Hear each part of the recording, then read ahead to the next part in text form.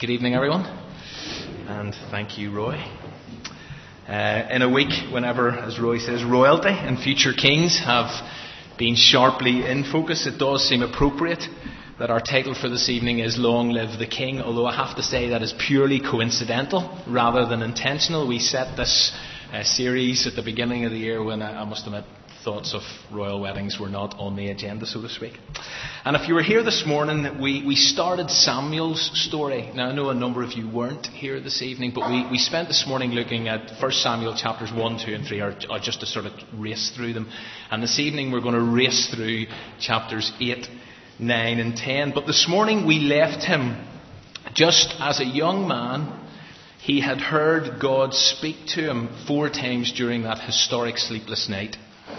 And this evening, as we pick up the story in chapter 8, it's on page 278 of the Bibles in the pews.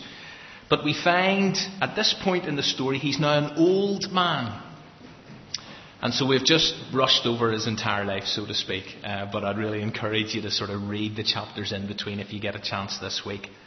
But he's now an old man, and so as it says in the very first verse, he has appointed his 2 sons, Joel and Abijah, to lead Israel. Now, Samuel turned out to be, if you read those chapters, you'll discover he turned out to be an amazing leader. He's often seen as the greatest of all the judges. And therefore, it's no surprise to discover that he appears in the Hebrews Hall of Faith, the Hall of Fame in Hebrews 11. But in a serious case of sort of deja vu, we discover that his sons don't exactly embrace the family values. Now, you'll remember if you were here this morning that Eli's 2 sons, who were priests, were described as scoundrels. They didn't respect God. They were sexually promiscuous. Well, Samuel's boys were just as bad. It actually says, according to verse 3, that they were dishonest, that they accepted bribes, and that they perverted the course of justice. And we can only imagine that that must have broken Samuel's heart. Virtually everything we know and read about Samuel's positive. And yet morally and spiritually, his sons turn out to be a massive disappointment. His example, it seems, didn't rub off on them. His values and his commitment to God didn't influence his boys any more or any less than Eli's had. And you know, Christian parents, and I know there are a number here, Christian parents are called to set a good example. They are asked by God to teach their kids godly values. But Samuel's situation reminds us and proves that even if or when they do, there's no guarantee that their kids will embrace the faith or follow their lead. And I know many Christian parents who can identify with this dad here. They have done their best to model positive Christian parenting. Many Christian parents who have taken their God-given responsibilities very seriously, and yet their kids have made choices to walk down and walk upon a path that is very different from the path that their parents hoped they would walk upon. And that breaks a mum or a dad's heart. But the danger is that sometimes a parent can end up blaming themselves and feel like a failure, and unhelpfully taking responsibility for the decisions that their kids have taken. A Christian parent is primarily responsible for his or her own spiritual walk. And ultimately, so are their kids. And sadly, despite Samuel's godly example, Joel and Abijah did not follow, to quote verse 3, to quote the text, the boys did not follow their dad's ways. And as a result, the elders of Israel come to Samuel and ask for a king. And I wonder if the 2 boys had been better leaders, if they had been like Samuel, would the request for a king have been shelved or simply delayed? We don't know, or do we? Now, the request, let's say, if you look at verse 6, you'll notice that the request for a king really upset Samuel. But look at his response, because rather than voice off and immediately verbalize his frustration, he turns to God in prayer. And that is such a brilliant example again. And today I'm really just saying only a couple of things. But that is a brilliant example to pick up, because how often do we react badly in certain circumstances and regret what we say? I'm sure you have done that. If only we would take time to pray before responding, then we might react better and save ourselves and others a lot of further heartache and mess. But the problem is that not every situation or occasion gives us that luxury to take time out to pray. Most of the situations that you face and you will encounter this week actually requires an immediate response. There's no time to take, to walk away and pray, to count to 10. And what that does is that takes us back to a value that I have stressed before. And that is the importance of a consistent prayer life. A life that actually is characterized by regular prayer. And in Mark 9, and we have referred to this before, Jesus was able, it says, to bring release to a young demon-possessed boy. And the reason that Jesus had to do that was because his disciples couldn't. And away from the limelight, the disciples say to Jesus, Jesus, why could we not drive the demon out? And here's how Jesus responds. This kind can only come out by prayer. And what's fascinating, if you read that, is that there's no record of Jesus praying.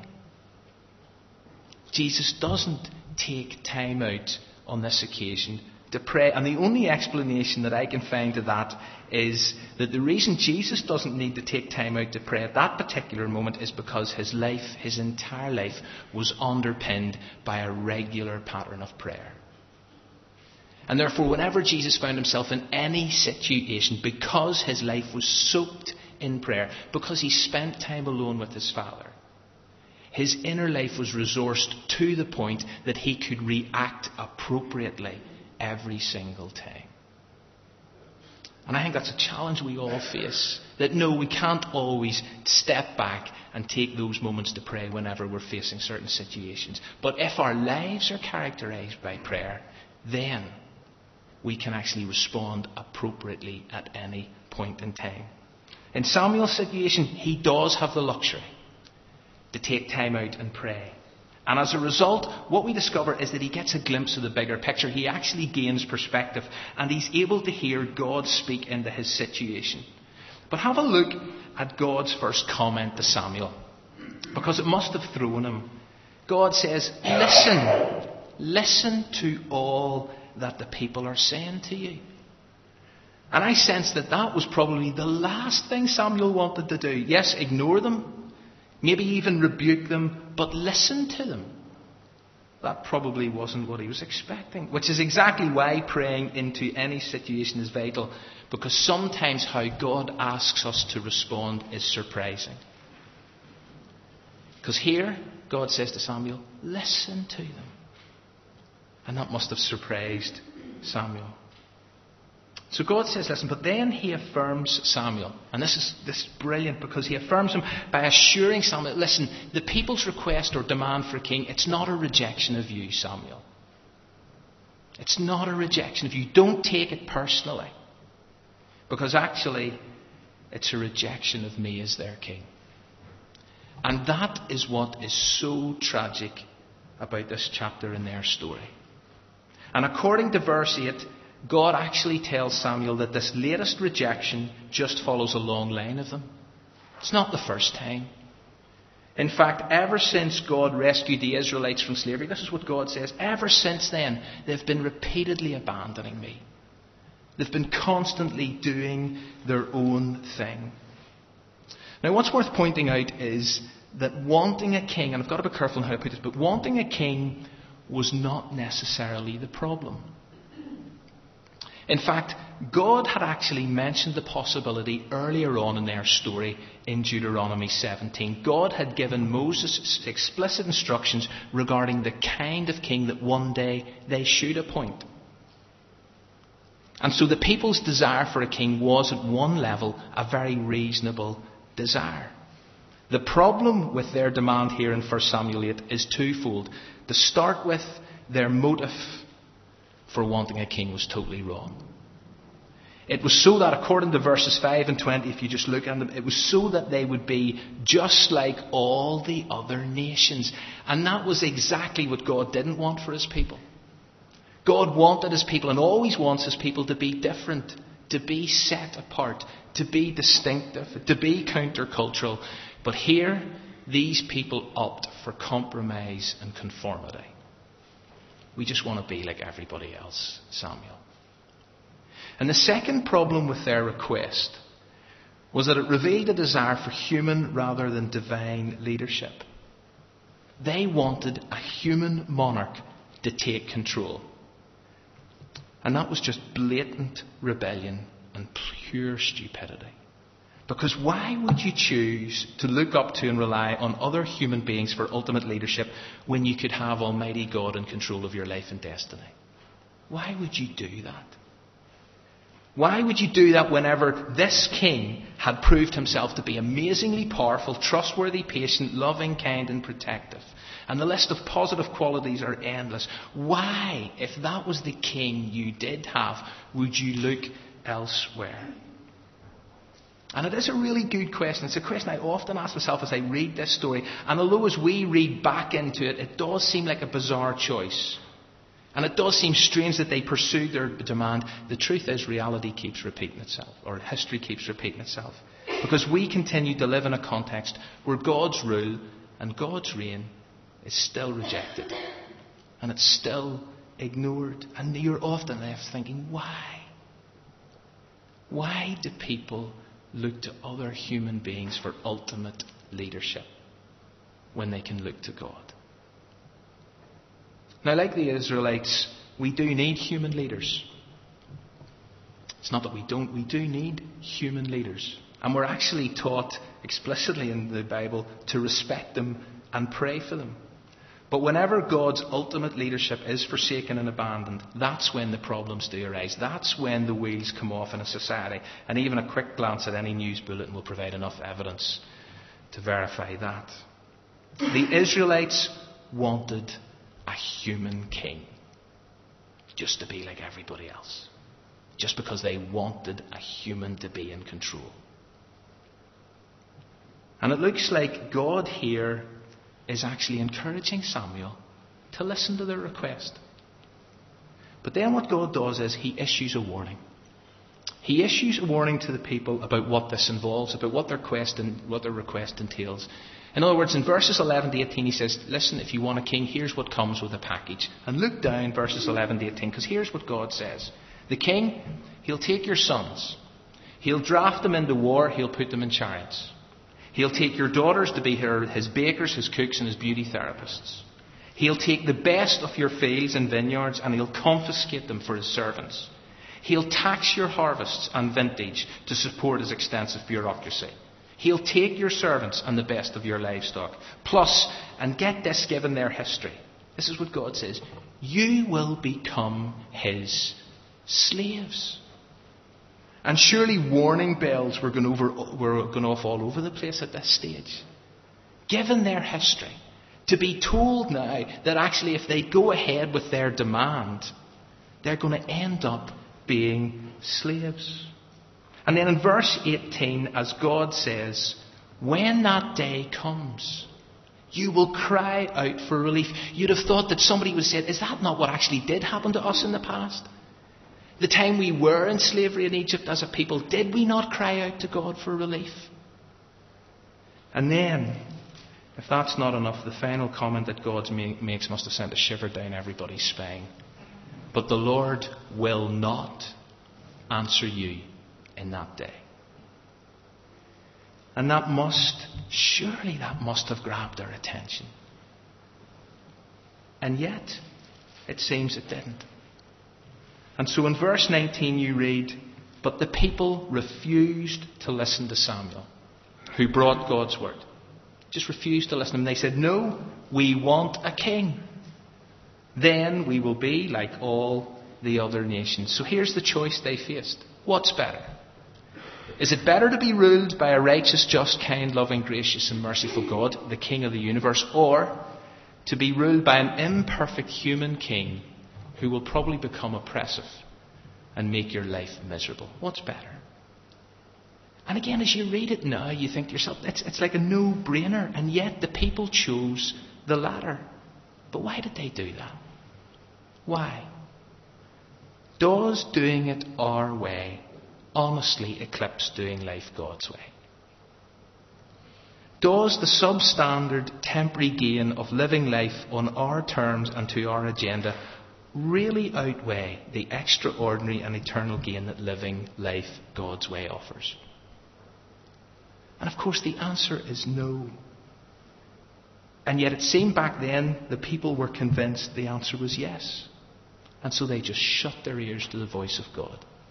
They just ignored the wisdom of God. And again, without labouring the point too much, history just keeps repeating itself. Because despite the ongoing wisdom, the ongoing guidance, the continuing direction and truth that is spoken and is still available via the Word of God today, many people just say, no, we want to do life our way, and therefore opt for a godless existence. And therefore, and without being again overly dramatic, it is important to stress that the long-term implications are potentially similar. There will come a day, according to Scripture, whenever it's going to be too late. And whenever God is not going to answer the cries for relief that will be sounded. And although that is unpopular teaching, I don't really feel at liberty to readjust it. And in verse 21, we read that Samuel then, and this is an interesting bit, Samuel then goes on to repeat to God what the people have said to him. That's what it says in verse 21. Which, when you think about it, is quite strange, because it implies that God didn't know. Which can't be true given who God is. And it's a bit like the dilemma that some people have regarding prayer. Why pray? Why pray whenever God already knows what you're going to say? Whenever God knows what you need, are you not just going over familiar ground? But the reason for Samuel sharing, and the reason that we must pray, is that it reveals and it expresses our need for God. God already knows what's going on in our lives, but the opportunity to communicate it nurtures intimacy and relationship. God doesn't need to hear us in order to be informed.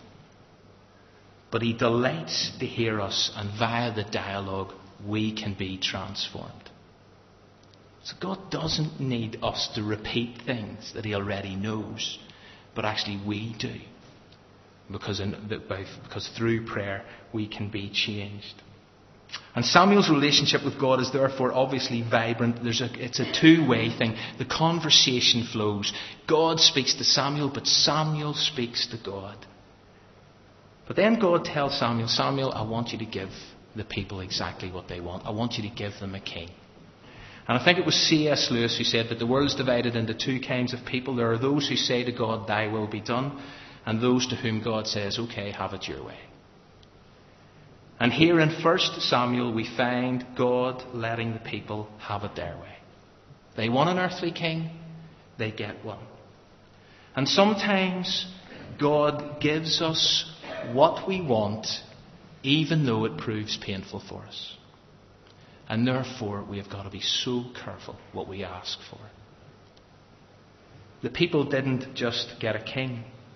As it turns out, they got about 40 of them. And most of them turned out to be a disaster.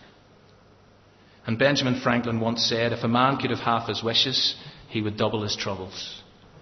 And I think it's fair to say that in getting exactly what they wished for, the Israelites more than doubled theirs. Now back to Deuteronomy 17 that I referred to earlier, because some people might be thinking, but hold on a wee minute, David. Did God not predict that this would happen? And did God not even set out, you just said it a moment ago, did God not even set out with Moses explicit instructions and criteria regarding the type of king that they should appoint? And that is exactly the point. God had spoken into this moment. God knew that this day would come.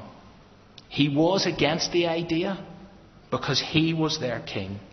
But God knew that the people would rebel for selfish reasons and would demand an earthly one. And so, if and when they insisted on one, God wanted to make sure that they made a good choice. And therefore he gave Moses great advice regarding the kind of king that must be appointed. And the qualifications are listed in Deuteronomy 17:15-20. I'm not going to turn to them now. I'm going to refer to one of them in a moment. But you see, this is where it all goes wrong. Because as we've just read in 1 Samuel 8 and 9, the people don't refer to God. The people don't say, okay, God, we want a king. Tell us the type of king you want us to appoint. As far as the people are concerned, they just want a king like everybody else. They don't want God as their king. They just want human leadership. There's no reference to God. And so the kind of king that they get is in some ways very different to the kind of king that God said they should appoint. But you know, even in spite of their poor choices, their blatant rebellion, and their refusal to listen to God's ways and God's warnings, God doesn't just call it a day. Surely he had every right to. God doesn't walk away. God doesn't abandon them once and for all. In fact, God continues with his people. And he actually instructs Samuel regarding the appointment of the first king. And not only does he instruct Samuel as to who the first king is, he empowers that first king by his Spirit. And once again, we find ourselves confronted by the grace and mercy of God. Their decision to demand a particular king might have been stupid, it was unwise, it was rebellious. But even in spite of all that, their situation's not hopeless. And thank God, even though today many continue to demand their own way, to continue to demand their own rule and reign in their lives, thank God, there still is hope. That we still live in days of grace. That God hasn't just abandoned us to our ways. And as we all know, the first king is Saul. And he's the son of Kish the Benjamite. And it says he's a handsome young man who's a good head and shoulders taller than everyone else. And whenever Samuel meets him, God confirms, this is the one, Samuel. This is the one. And so Samuel anoints him at the beginning of chapter 10 via oil and a kiss. And by verses 9 and 10 of that chapter we read that God has changed Saul's heart. Made him into a completely new person. He's changed his heart, and also the Spirit of God comes upon him in power. And so given the background and the debate that has gone on regarding a king in Israel, all now looks good. Because via Samuel, God has appointed Saul, and God has empowered him. And so in verse 24, whenever Saul is eventually revealed to the people, they shout, "Long live the king." But then a critically important moment occurs. It's in verse 25. Because Samuel explains to all the people, including Saul, the regulations of kingship, which takes us back to Deuteronomy 17. And one of the core qualities we find there, and this is in a sense really where I want to bring this to, one of the core qualities that we find there regarding a king was that he was to be a man of God's word. It's one of the key qualifications. He was to own a copy of God's word. He was to read it all the days of his life so that via reading God's word he would learn to revere God. And he was also to follow carefully all the words that God's word contained. But as time would tell, even though God had changed Saul's heart, even though the Spirit had empowered Saul, Saul chooses to ignore this. And he ends up being disastrously disobedient, prompting Samuel to utter these tragic words. Saul, because you have rejected, what have you rejected? The word of God. He has rejected you as king. And next Sunday morning we're going to discover the identity of his replacement. But as we finish this evening, and as we continue to work our way through this series where we really are highlighting the importance of God's word, we're stressing the need for seeing God's word as the essential word.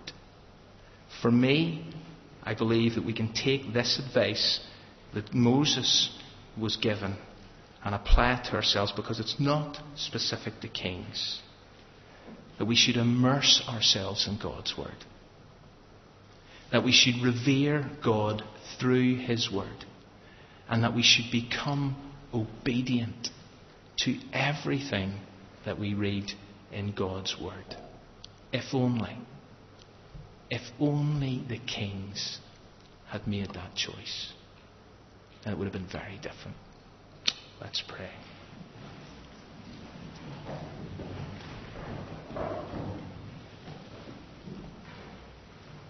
Father, once again this evening we are confronted just by the importance of your word. And by the importance of prayer. By the importance of responding to every situation in prayer. For those moments, God, whenever the pressure is on and we may react in a certain way, I pray, God, you'd help us to talk to you so that we might react differently. But God, help us also to be people who embrace your word and live your word. And I thank you for your instructions via Moses to kings that they were to be men of your word. And God, I pray that each one of us here this evening would be characterized as people of the book. People who read it daily. People who revere you through it. And people who are obedient to it. In Jesus' name we pray. Amen.